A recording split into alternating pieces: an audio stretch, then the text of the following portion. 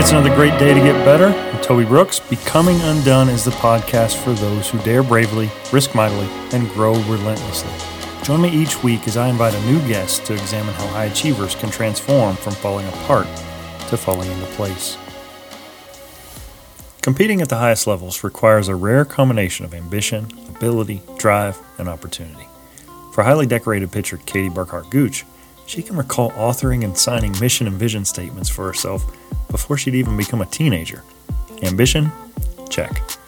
Early successes on the softball field led to a steady stream of newer and greater opportunities as an athlete. Grand visions of Olympic victory might have seemed far-fetched at such a young age, but Katie believed that she had both the resolve and the talent to make them a reality. Ability and drive? Check and check. Eventually, she found herself at Arizona State University, where as a senior, she helped lead the Sun Devils to a 66-5 record and a national championship in 2008. Awarded College World Series MVP honors, Katie was soon drafted first overall in the National Pro Fast Pitch League, where she remained dominant, posting 13 wins and a sparkling 1.87 ERA en route to NFP Player of the Year honors as a rookie. Opportunity? Check. After wrapping up a successful professional career in the U.S. and abroad, she eventually moved on, dabbling in coaching and other pursuits. It was a fairy tale story of athletic success. Except it wasn't, exactly. There have been signs along the way. Behind a steel exterior and a crafted persona as a dominant and hungry competitor, Katie wrestled off the field with doubts and with feelings of being an imposter. Tragically, as a freshman in college, she found herself picking up the pieces following a date rape, wondering if she would even continue to play. Struggles with alcohol had also crept in over the years, and by 2019, she found herself as what she would describe as her rock bottom. From pain and anguish, a new Katie eventually emerged, surrounded by those she loves and with new creative pursuits that allow her to express a different side than the dominant former pro athlete in the unlikely but satisfying space between thrash and zen, Limp Bizkit and meditation, diamonds drawn in the chalk, and those set in gold. And she's not done yet. Join me for the inspiring story of Katie Burkhart Gooch in episode 29, Diamonds.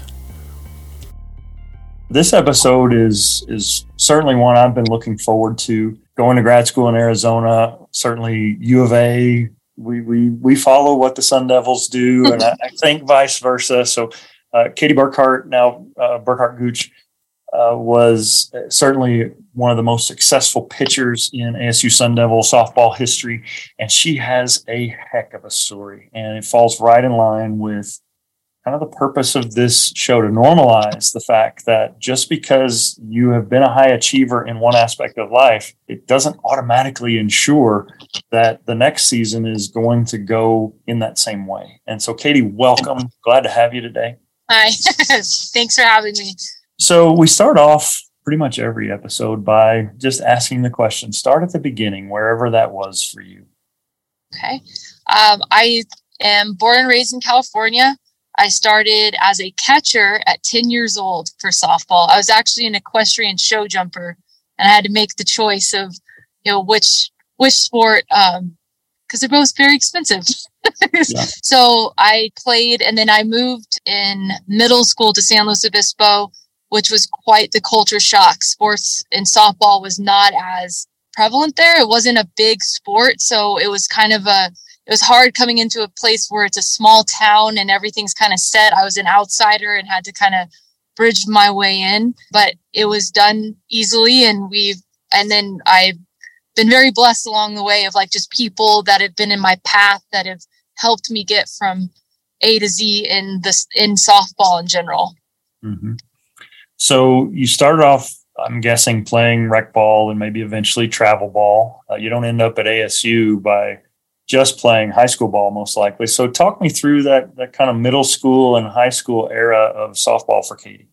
Yeah. So something I guess would be kind of important to mention is before I even played softball, and it was in first grade, I'd watched the Olympics, and I was actually very interested in swimming. And I drew the Olympic rings when our teacher asked us what we wanted to be. And I drew the Olympic rings, and that actually solicited the teacher calling my parents in to say that I had unrealistic goals. and that like they needed to basically bring me down a couple notches. And I remember that really frustrating me. And then I found softball and it just clicked. But yeah, that was something I think that's important. I've always been told my goals are unrealistic, but we can get into that later. Spoiler alert here, but Katie would be named to Team USA in 2009. Unfortunately for her, softball was removed as an official Olympic sport after the 2008 Summer Games. But if that teacher's listening, shame on you. Those Olympic rings Katie drew weren't unrealistic. They were prophetic for a little girl who would grow up to be one of the most dominant pitchers of her generation. Back to Katie's story, though. So middle school, I always knew that I wanted to be on the Olympic team. And then I got to meet Lisa Fernandez when I was living in Southern California. And she looked at me and she said, if you keep practicing and you keep working, you're going to be great one day. Well, fast forward, I got to shake her hand and speak to her because she was interviewing me at the World Series in 2008. So it was totally full circle.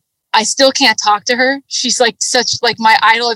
I have had her poster on my wall since I was 10, but she's by far my favorite athlete still to this day. And Michael Phelps, because I'm weird and I love swimming and diving on top of softball. So you find your way into, I'm guessing, the travel ball scene. And yes, talk to me about how you were able to transition from playing at that level to getting a scholarship offer at ASU. Yes. So I grew up in San Luis Obispo. Like when we moved, I was in San Luis Obispo, California, small area. I played on the travel ball teams there. There was some drama that was going on. Parents were not happy that I was getting more of time on the mound. So we had been contacted by someone who was a couple years older than I was that had called my mom and said, you guys need to get her on an 18 goal team. And my mom's like, she's only 15. That's absolutely absurd. And he's like, no, to get for what her goals are. And thank God for this man. This is Joe Grimm. I'll give him a shout out. He pretty much was the catalyst of getting me into the travel ball scene so then I could be seen by the big schools. So we transferred down to playing with the Santa Barbara Waves 18 gold team. And from there, we played in a tournament in LA. It was in Orange County. And I was playing against the American Pastime Gold. Luckily, they got knocked into the losers bracket where we were because our team was not very good. We're just a lonely little like beach town travel ball team that they won gold one year. And that's how you get that title. But I played against them. I held them till Heidi, who ended up being one of my catchers at Arizona State, hit a ball through and it kept rolling. And that was the only run they scored. Well, after that game, it was probably for 6 months or more, they called harassing my mother to let me come play on the team, which was a huge commitment because it was a 4.5 hour drive, 5 hour drive for us just to play travel ball. Uh-huh. And so I got recruited down there. They finally talked her into like letting me just come pitch pitch in a tournament, get down there. And I looked at my mom and I was like, this is the team I'm supposed to be on. I want to be on this team. They had just the drip, like fully decked out, clothing. We were sponsored. It was like the full experience. And I'm like, this is what I want to be. I had my teammates behind me when I'm pitching, they're diving for balls. And I'm like, what is this? Like, I don't have to carry all the burden. This is excellent. Like, they're playing behind me. And not that there was anything wrong with I had amazing teammates leading up to that, girls that would dive, but it was like the entire team, everybody 1 through 9 was like a full ride scholarship status athlete. Yeah. So it was pretty incredible. Plus being on that team would get me in the winning brackets where then those college coaches are coming to watch us. Sure. And so during that experience, it was wild getting to be at these games pitching and having, Sue and Quist watching me, and you had Mike Kendrea. And the biggest names in the game were coming there to watch. And it was just like super unheard of for somebody from, San Luis Obispo to be getting this kind of shot. It was a big deal during that time. And Right. a fun time. So at that stage, was the focus on getting a scholarship to play college softball, or did you still have that was an intermediate step to your Olympic dreams? Had it really formed that much, or was it still just next step? Oh, I don't know where this comes from, but ever since I was little, I was writing mission statements and signing them. And I had goals. I knew once I drew those Olympic rings, didn't know what sport, but I knew that there was a process. And once I learned that process, that I had to be on the best team, I had to go to the best college, because I started researching Lisa Fernandez, and I wanted to emulate every single thing that woman did. If I heard she was practicing for 4 hours on one pitch, you better believe I would be out there with my pitching coach for 4 hours learning the rise ball. And I'm grateful for people like her that set that standard. Her famous quote is "Never be satisfied." It is definitely it's definitely a kind of a hindrance now, because that makes life really hard when you're never satisfied. Yeah. 3 things come to mind here as Katie is talking. First of all, how precious is it that this hyper-motivated child is writing mission statements and actually signing them to herself at such a young age? This tells me that she's no ordinary performer. The fabric of what makes Katie Katie is fundamentally different than most, and it showed early in life. Secondly, I love the fact that a hero like Elisa Fernandez recognized the way she inspired, especially young girls, and in making her routines public knowledge and sharing her grind, she, in a way, was providing a template for success for the next generation, including Katie, to follow. Lastly, it's that double-edged sword you hear when Katie shares Lisa's credo, "Never be satisfied." It is at the same time a motivator to chase down success, and a sentence and a weight that has to be carried. The burden of dissatisfaction can be a heavy weight to bear, and as Katie will share later, eventually, it can knock down even the best in the world. That was a big thing. Yeah. For 16, 17-year-old Katie, seeing these new opportunities, getting to play with a team that is defensively unlike anything, you can change as a pitcher. Your approach in the circle can change when you know you've got that behind you. Yes. Where did you see yourself now, at your age now? Where did 16-year-old Katie see herself? Or was that really the farthest in the future you could see? Honestly, that is as far as I could see. I talk to a lot of athletes now about this, where, having something beyond the game, I don't know if it was fear for me, or it's just that one focus. I get very obsessive about the things that I want. And like I was saying, with the goals and the mission statement that I would write out, I knew what the stepping stones were. And the pie in the sky was the Olympics. Yeah. And so once I made the team and then they knocked that out of the Olympics, it was a rude awakening. And I knew at that point too, I didn't really necessarily want to coach. And I was like, holy crap, what am I going to do now? What's life going to be now outside of the game? And there's a lot of that came with that. Yeah. So you move from California, you make your way to Tempe, and you're a splash. Your freshman campaign is fantastic. You're a 2-time All-American. You end up pretty much rewriting the entire record book at ASU. Was that all just a move uphill? Everything was good, or were there some obstacles and some letdowns along the way? Oh, there's so a lot of people may know this, that since I've told my story, but the people that are new to hearing this, I almost quit after my freshman year of college. I started recognizing, I think then, that there was more to my mental health. You've put so much time into this, just give the new coach a chance and see where it goes. And thank God I did. When Coach Myers came in, it was the first time that I'd had anybody that was serious about the fact of taking us to the World Series. He wasn't in there oh, we want to go. He's like, we're winning it, and you guys better buy in. And the older girls, they were, I don't think, quite sure if they wanted to entirely buy in. And it took us 3 years to finally getting to, we called ourselves the Fab Five, but there was 5 of us seniors my senior year.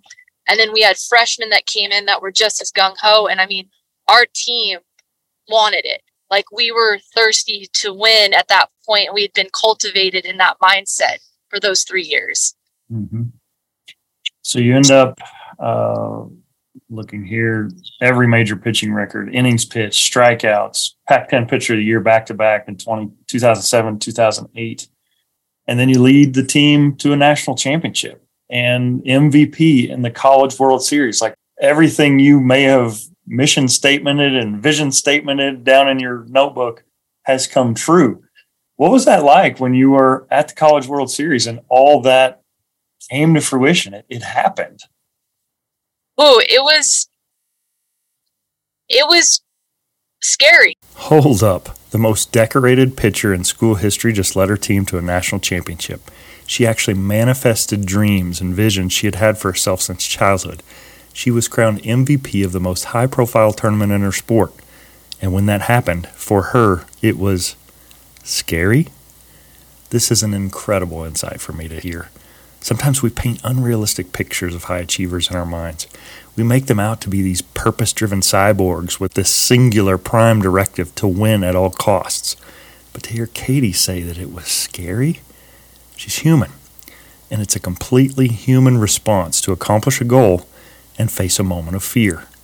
That what next doesn't care if you're an elite athlete with a medal around your neck, a vocalist hoisting a Grammy, or an entrepreneur who just cashed out her first startup. The terror of, I did it, now what, is real. But it's what we do with that fear that makes all the difference. Scary. I'm not going to lie. There was a moment that I think even my pitching coach was concerned, because I completely had a mental breakdown in the bullpen leading up to our last series for the regionals. And I couldn't even throw the ball. I had the worst yips there you could even imagine.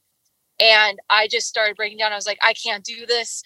What am I doing? And she's like, get on the mound and pitch now. And it was really going after the fact of, hey, you got to pitch through this. Let's work through this. And so once I did that, I got through it. And then whenever that same thank God for it too, because I had the same feeling when we were playing against UCLA.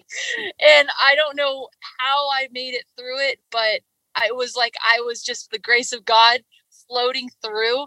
And I mean, my heart was in my throat during that game. And everyone's like, that was the best game. And I was like, oh, I'm a great actress. Should get an Academy Award. This wasn't that long ago, but it was a different era for athlete mental health. You were expected to just suck it up and perform. And we saw in the most recent Olympics, Simone Biles, she does her warm up and she says, no, I've got the twisties, the softball equivalent, the yips. Curious to know your thoughts. There was a rift in social media. Some people rushed to her aid and said, this is a new era of mental health. We need to support athletes who find themselves in this position. And then there's kind of the old schoolers that were like, she's soft. We sent her all this way and she's just going to sit there in a tracksuit and watch. Curious, you experienced what it meant to have the grit to push through that and were successful. But in this day and age, I don't know that would have happened. So I'm curious what your perspective on that is. Well, I don't know. Well, let's just put it, I guess. So I had a pretty tragic thing happen to me my freshman year of college. My freshman year, I think it was kind of one of those things. I started learning about alcohol and partying and doing all those things. And unfortunately, I made a bad decision and ended up at someone's house that I was date raped. And so that was really horrible to take on. But I think, every experience happens. It's taken me a long time to get to this point now to look at it as that it's really, I think, what drove me into the athlete that I was, because I just put my all into it and it was life or death, basically. And now, after copious amounts of therapy and having a psychiatric evaluation and understanding that I think genetically I'm adopted, there was already some mental health issues that I was struggling with, and that just perpetuated it. And then the softball and the invalidation just even more massively perpetuated that.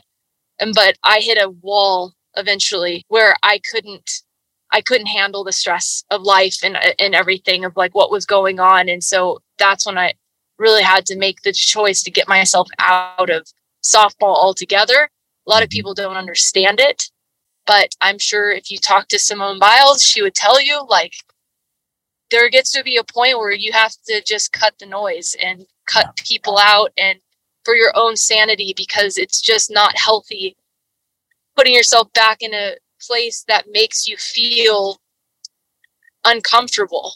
Mm-hmm. I mean, it's like it's almost like insanity. You just keep going back and wondering, whoa, I wonder why I don't feel feel right. And it's like, well, there's trauma there. There's other things that until you heal from that, if you ever do, it's just going to be the same thing. Right. Let me jump in here again. If you are listening straight through the show, in episode 29 with Rich Deviney, I also talked about Simone Biles' story. What I want you to recognize here, first off, is that I'm in no way, shape, or form trying to be critical of the athlete widely regarded as the greatest gymnast to ever compete. And also recognize that while Katie and Rich's episodes are back-to-back, there's been about a month between when I did the interviews. All that to say, I find their understanding and explanation of her situation, as Rich would say, quitting but not giving up, to be refreshing. It isn't soft and enabling of mental weakness and a lack of grit. It also isn't rigid and uncaring and reckless. In a word, it's wise. An elite competitor knows when to ease up and when to press on. And a skilled coach maybe even more so.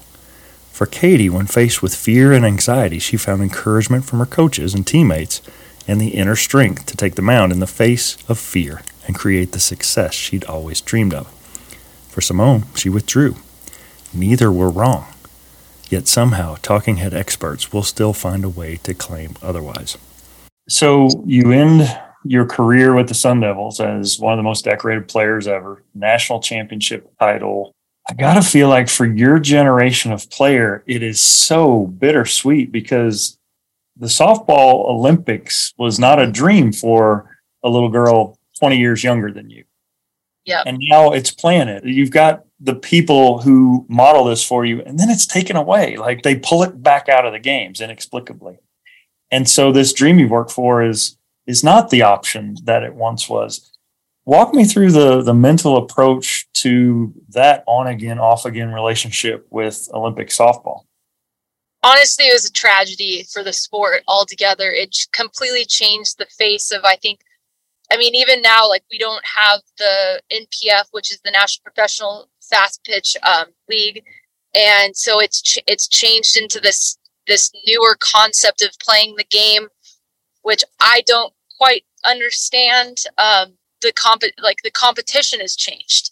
And that to me was sad because my whole life was based off of, becoming an Olympian athlete. Now these little girls that I'm coaching and working towards, they're just looking at it as like, I just want a college degree. So even when I was coaching, I was like, I had to shift. And that was where I got to really pour in to them as far as me, who was just like gung-ho Olympics with no other desire outside of that, or cultivating anything else that I could now cultivate in them. Like, hey, like let's really focus on what you want to be as a human. Like you as your human form as you are. Let's make that strong. Softball is just kind of an accoutrement. It's the chef's kiss, if you will, of like what you're doing to help gain and get you to where you need to be in college and then your professional career afterwards, because you're going to spend a lot of time doing that. So we better get that right. Yes, right. So with the Olympic dream kind of squashed, you still do have this opportunity. NPF exists. You're the first overall selection. You end up as MVP of the league, and then you earn a shot to make the U.S. national team. Even though there's not Olympic competition, you still win a gold medal in the Japan Cup. What are some words you'd use to characterize that experience? Yes, so I played 3 seasons, and then I also played professionally in Japan and Italy. So I was very blessed that right out of like college, I finished my internship in 2009 and then went to Japan for 2 years, and then would come back in the summers and play with the MPF. And then the second summer I played with the MPF for a little bit, and then was on the made the national team is what they call it. I don't think I've ever really known my worth as an athlete ever. And I've never been the one to be like, tooting my own horn and talking about my accomplishments and things like that.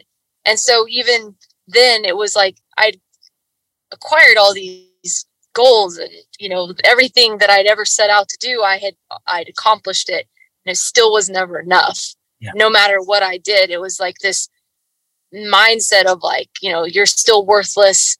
You don't, you're not good enough. You're not as good as, Kat or Monica or any of these people. And then I'd have people saying those things to me and comparing, and it makes you feel like you are worthless, because everything is valued on how you play.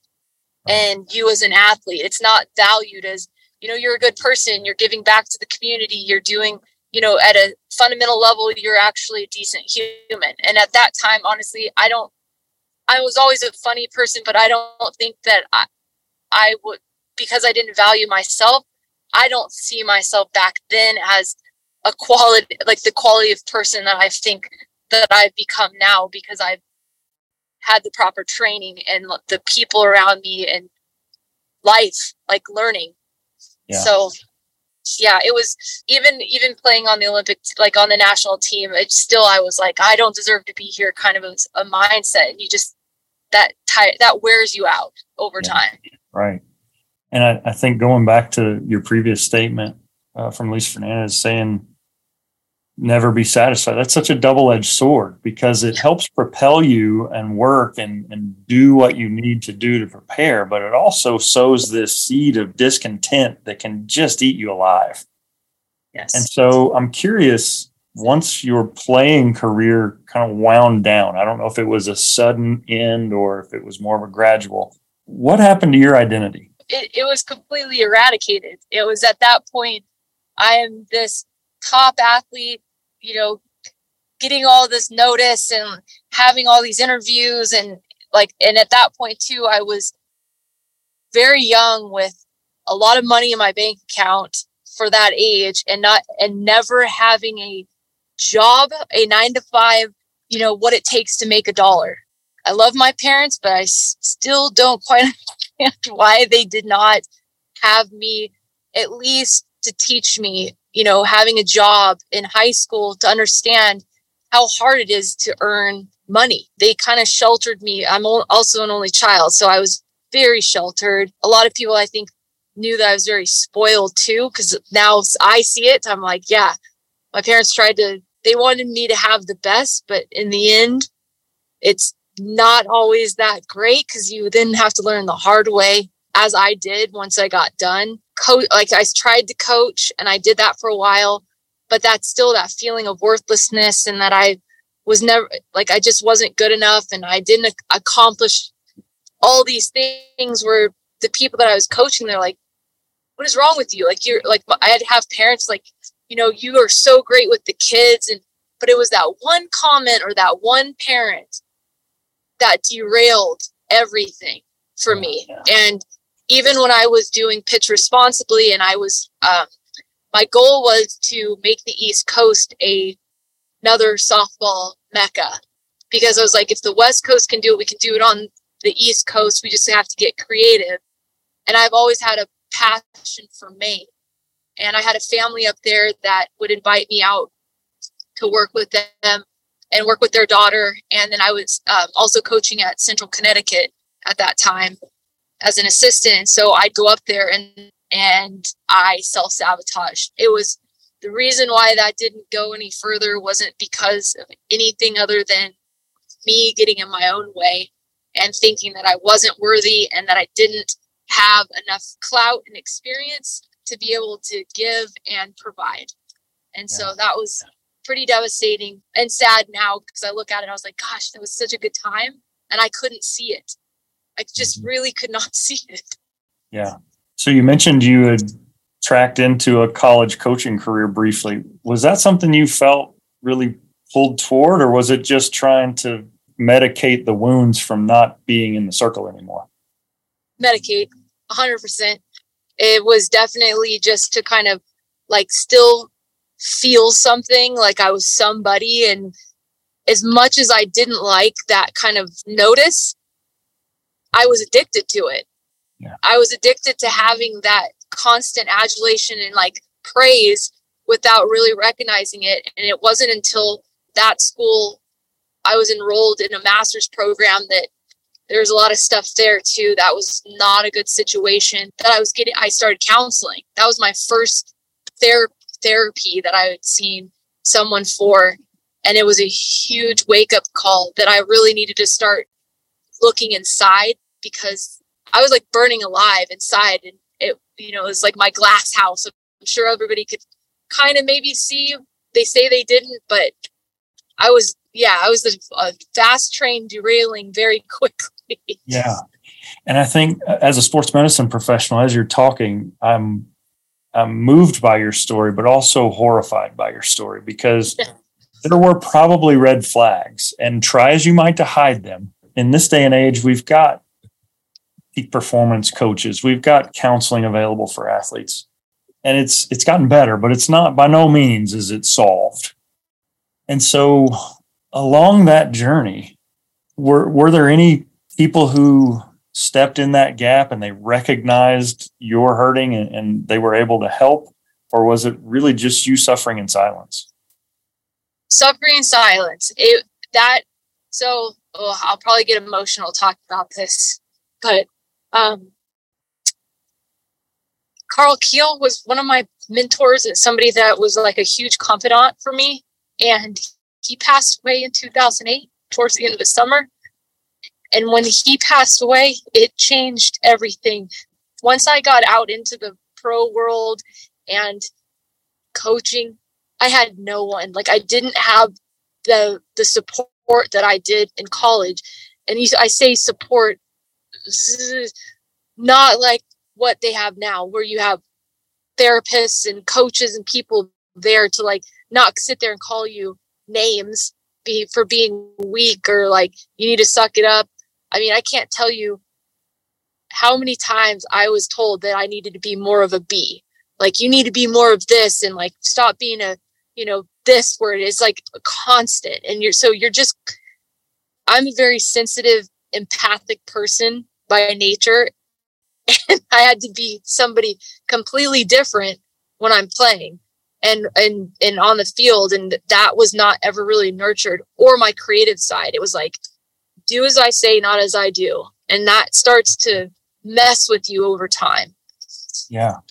I think for so many of us, you feel like there's this mask you have to put on, whether it's you put your softball uniform on and you have to be this beast, or you're a sensitive person and you're an artist and you have to behave in a certain way to be kind of resilient and tough. But for so many, it's exhausting. It's like you're not only suffering and you're carrying the added load of pretending to be somebody you're not. And it doesn't take a genius to figure out that expenditure of energy can only be sustained for so long before finally this masquerade crumbles down. So what was rock bottom for you? Oh, well, I got a pretty nasty drinking habit. That was fun.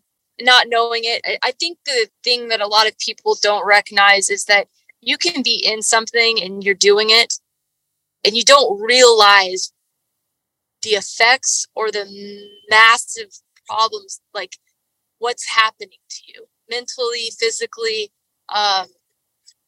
It was for me, it was a way of medicating, numbing myself. A lot of people do different things. They shop, they, spend money, erratically, whatever your vice is. I see now a lot of times, like I'll be talking to former athletes and stuff, and they'll be telling me things, and I'm like, oh, have you seen a therapist or talk? No, I don't need it. I don't need that. I don't, I have no problems. And it's like, okay, cool. Until you have that moment where you're like, this is an issue. Like, this is a massive problem. You realize there's something off. And so I had something that came up. I don't want to, just for purposes, I'm pretty transparent about it, but I'm still embarrassed by it. But I got in trouble for drinking, and I'm sure people can figure out maybe what happened, but that changed me as a person. And that was when I started waking up. That was in 2017. That was my rock bottom year. So when people talk about 2020, I'm like, yeah, no, 2017 was pretty dang bad for me. And I was really lucky what all transpired from that. But it started getting me on the path of just figuring things out. And I will say, change is not fast. It is very slow. If this tells you anything, my last drink was July 21st of this last year. And I have been alcohol free. It's taken me this long to really see I need to stop. So I understand people that have issues and they're afraid because they're like, oh, life's not going to be fun anymore. You have to get to the point where the pain is so bad that it's enough to change your behavior and get the help you need and work through it. And it was just me literally learning to stop self-sabotaging and stop making my own problems, because that's all it was. Right. I spent a week observing at a rehab center, and the thing that stood out to me the most was that a lot of times the aspects of addiction, there's a positive side to it, and it can make you into a fierce competitor. But it's not that far of a journey from things that serve me well to things that absolutely destroy me. And addiction can so easily just pivot overnight and turn into something that's destroying me. And so, first of all, congratulations on your sobriety. That's no small feat. And I know that didn't just happen overnight. Like you said, healing and recovery is a process. Your relationship with softball is complicated. It led you to success, but you're not doing it today. How would you describe what softball is for Katie today in 2023? I'm super grateful for the experience, because I think there was a lot of leadership and strength that it did give me. I just think that I honestly wish that there was the help that they have now of being able to bridge those tools together, like more of career coaching and talking about those things. And then also talking about, the mental health aspect. But I think I really deeply feel that it's not over yet for me with softball, but I needed to heal. I needed my time away to get my story straight, who I am as a person and an individual outside of the game. So then I can go back in and help these athletes to be better people as a whole person, not just as an athlete. Yeah, that's so well said. And that's the whole point of this show, this movement, is sometimes we can come apart. We come undone. It's like my wheels are falling off and my world is crumbling around me and I'm undone. But from that, you mentioned, 2017, you wouldn't have wished it on your worst enemy, but it redirected you down a path to recovery, and you needed that recalibration. So now you're unfinished, you're undone, and that's different.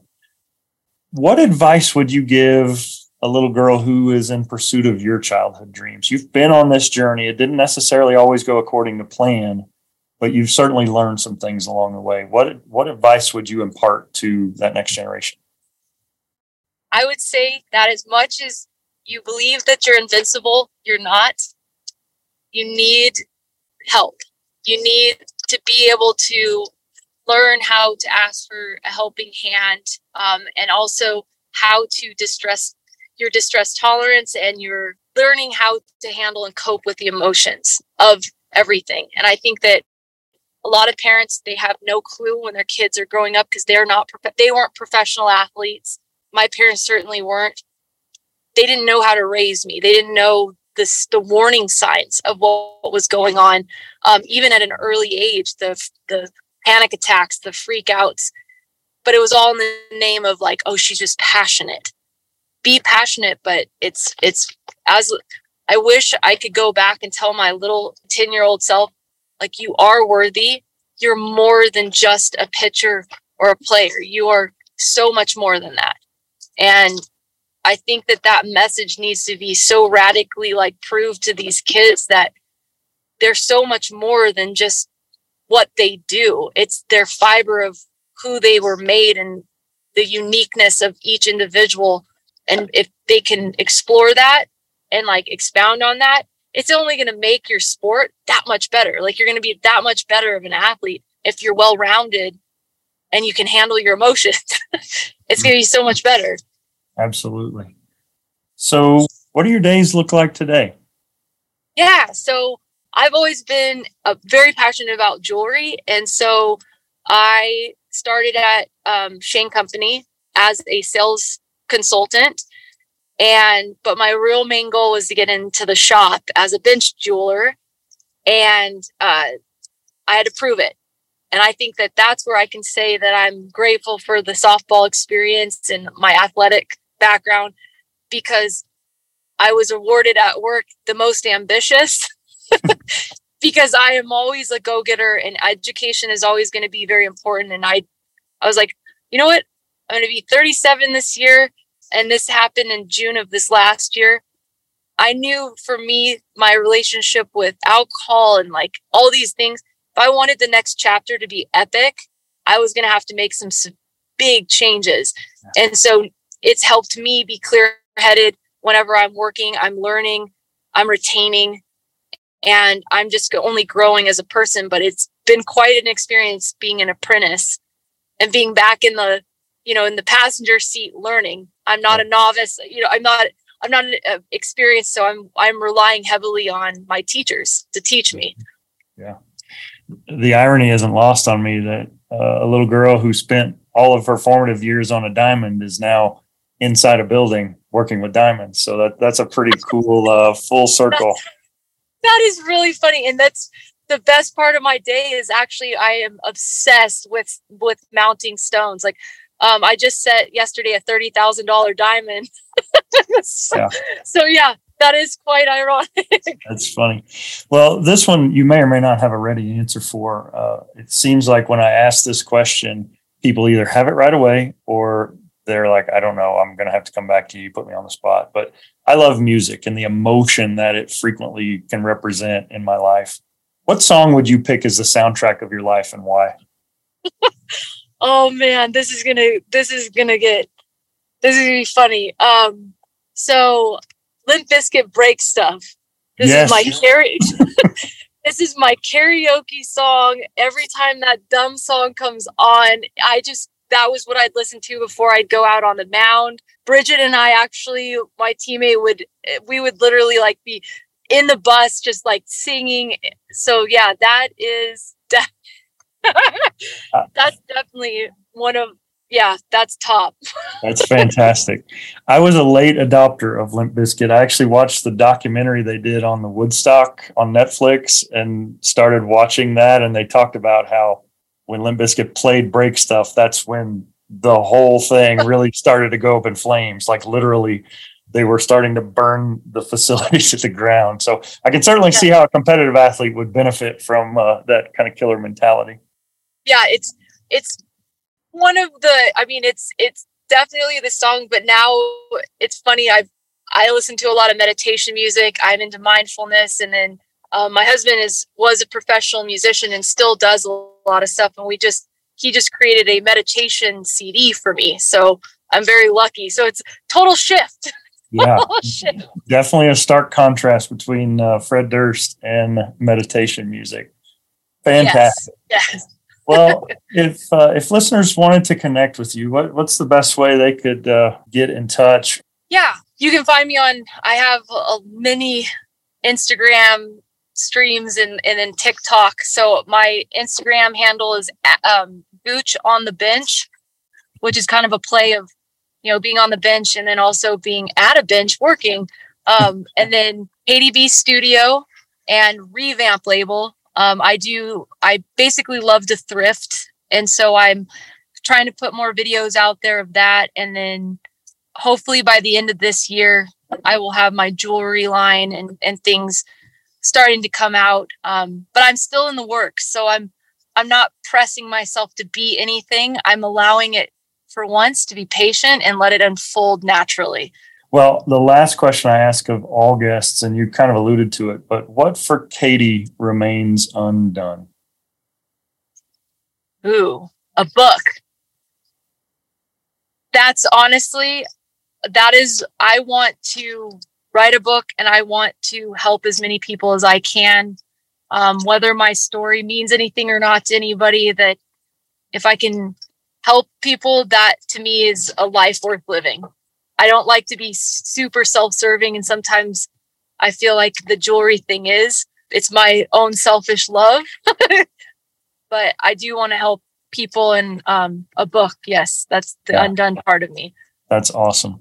Katie, between what you've accomplished as an athlete and the redemption arc of your story, it would be selfish to not tell your story. People need to hear your story. And so don't for a moment think that you are not enough or that you are your story needs to be told, because somewhere out there's a student athlete or an aspiring entrepreneur or someone else who is struggling with that same sense of self-doubt, and hearing your story and seeing what you've accomplished and seeing what you've gone on to do. That's the Lisa Fernandez for them. You get to be that person for somebody else. So, but by all means, I would love to read your book. So, thank you. Let's make that happen, and we'll bring you back on the show when you launch it. That means a lot. Seriously. Well, Katie, I can't thank you enough. I sincerely appreciate your time. This has been powerful, and your story is not yet finished. So thanks for being on the show, and thanks for being willing to share with us. Thank you so much. This has been a real pleasure. I appreciate it. High achiever and now friend Katie Burkhart Gooch, success and elite level performance on the diamond didn't exactly set her up for life on Easy Street as an adult. She's done a tremendous amount of introspection and personal work in order to be in a place today where she can finally talk about her journey, which includes valleys of self-destructive behaviors and lingering doubts, sprinkled in with accomplishments, honors, and victories to make her arguably among the best to ever play the game. While she's the first to admit that there's still work to be done, what I love most about her story and the way she tells it is that she realizes that there is a purpose for that pain. She knows that there are lessons to be shared, and she understands that while life may have almost pulled her apart, she's still standing. And with a book to write, she has at least a few assignments left undone. We've got some exciting things on the horizon for y'all who've been with me through these first few months. I've learned some things to do, some things not to do, and I've got a bunch of ideas for the next few months that I'm looking forward to putting in place. Stay tuned in these coming weeks as I catch up with former Southern Illinois minor manager turned professional musician Mike Pinto, talk sports and sports medicine with former student turned colleague Dustin Emery, and chat about life in academia with my hilarious friend Dr. Julie Partridge. This and more on Becoming Undone.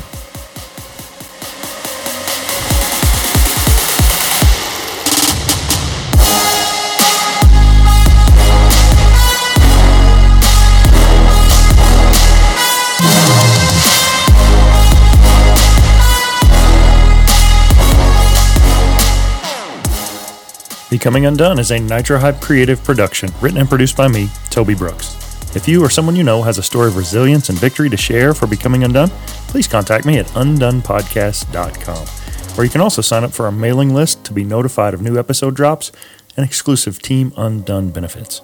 Becoming Undone can be heard on Apple Podcasts, Spotify, Google Podcasts, Stitcher, iHeartRadio, or wherever you get your podcasts. Till next time, everybody, keep getting better.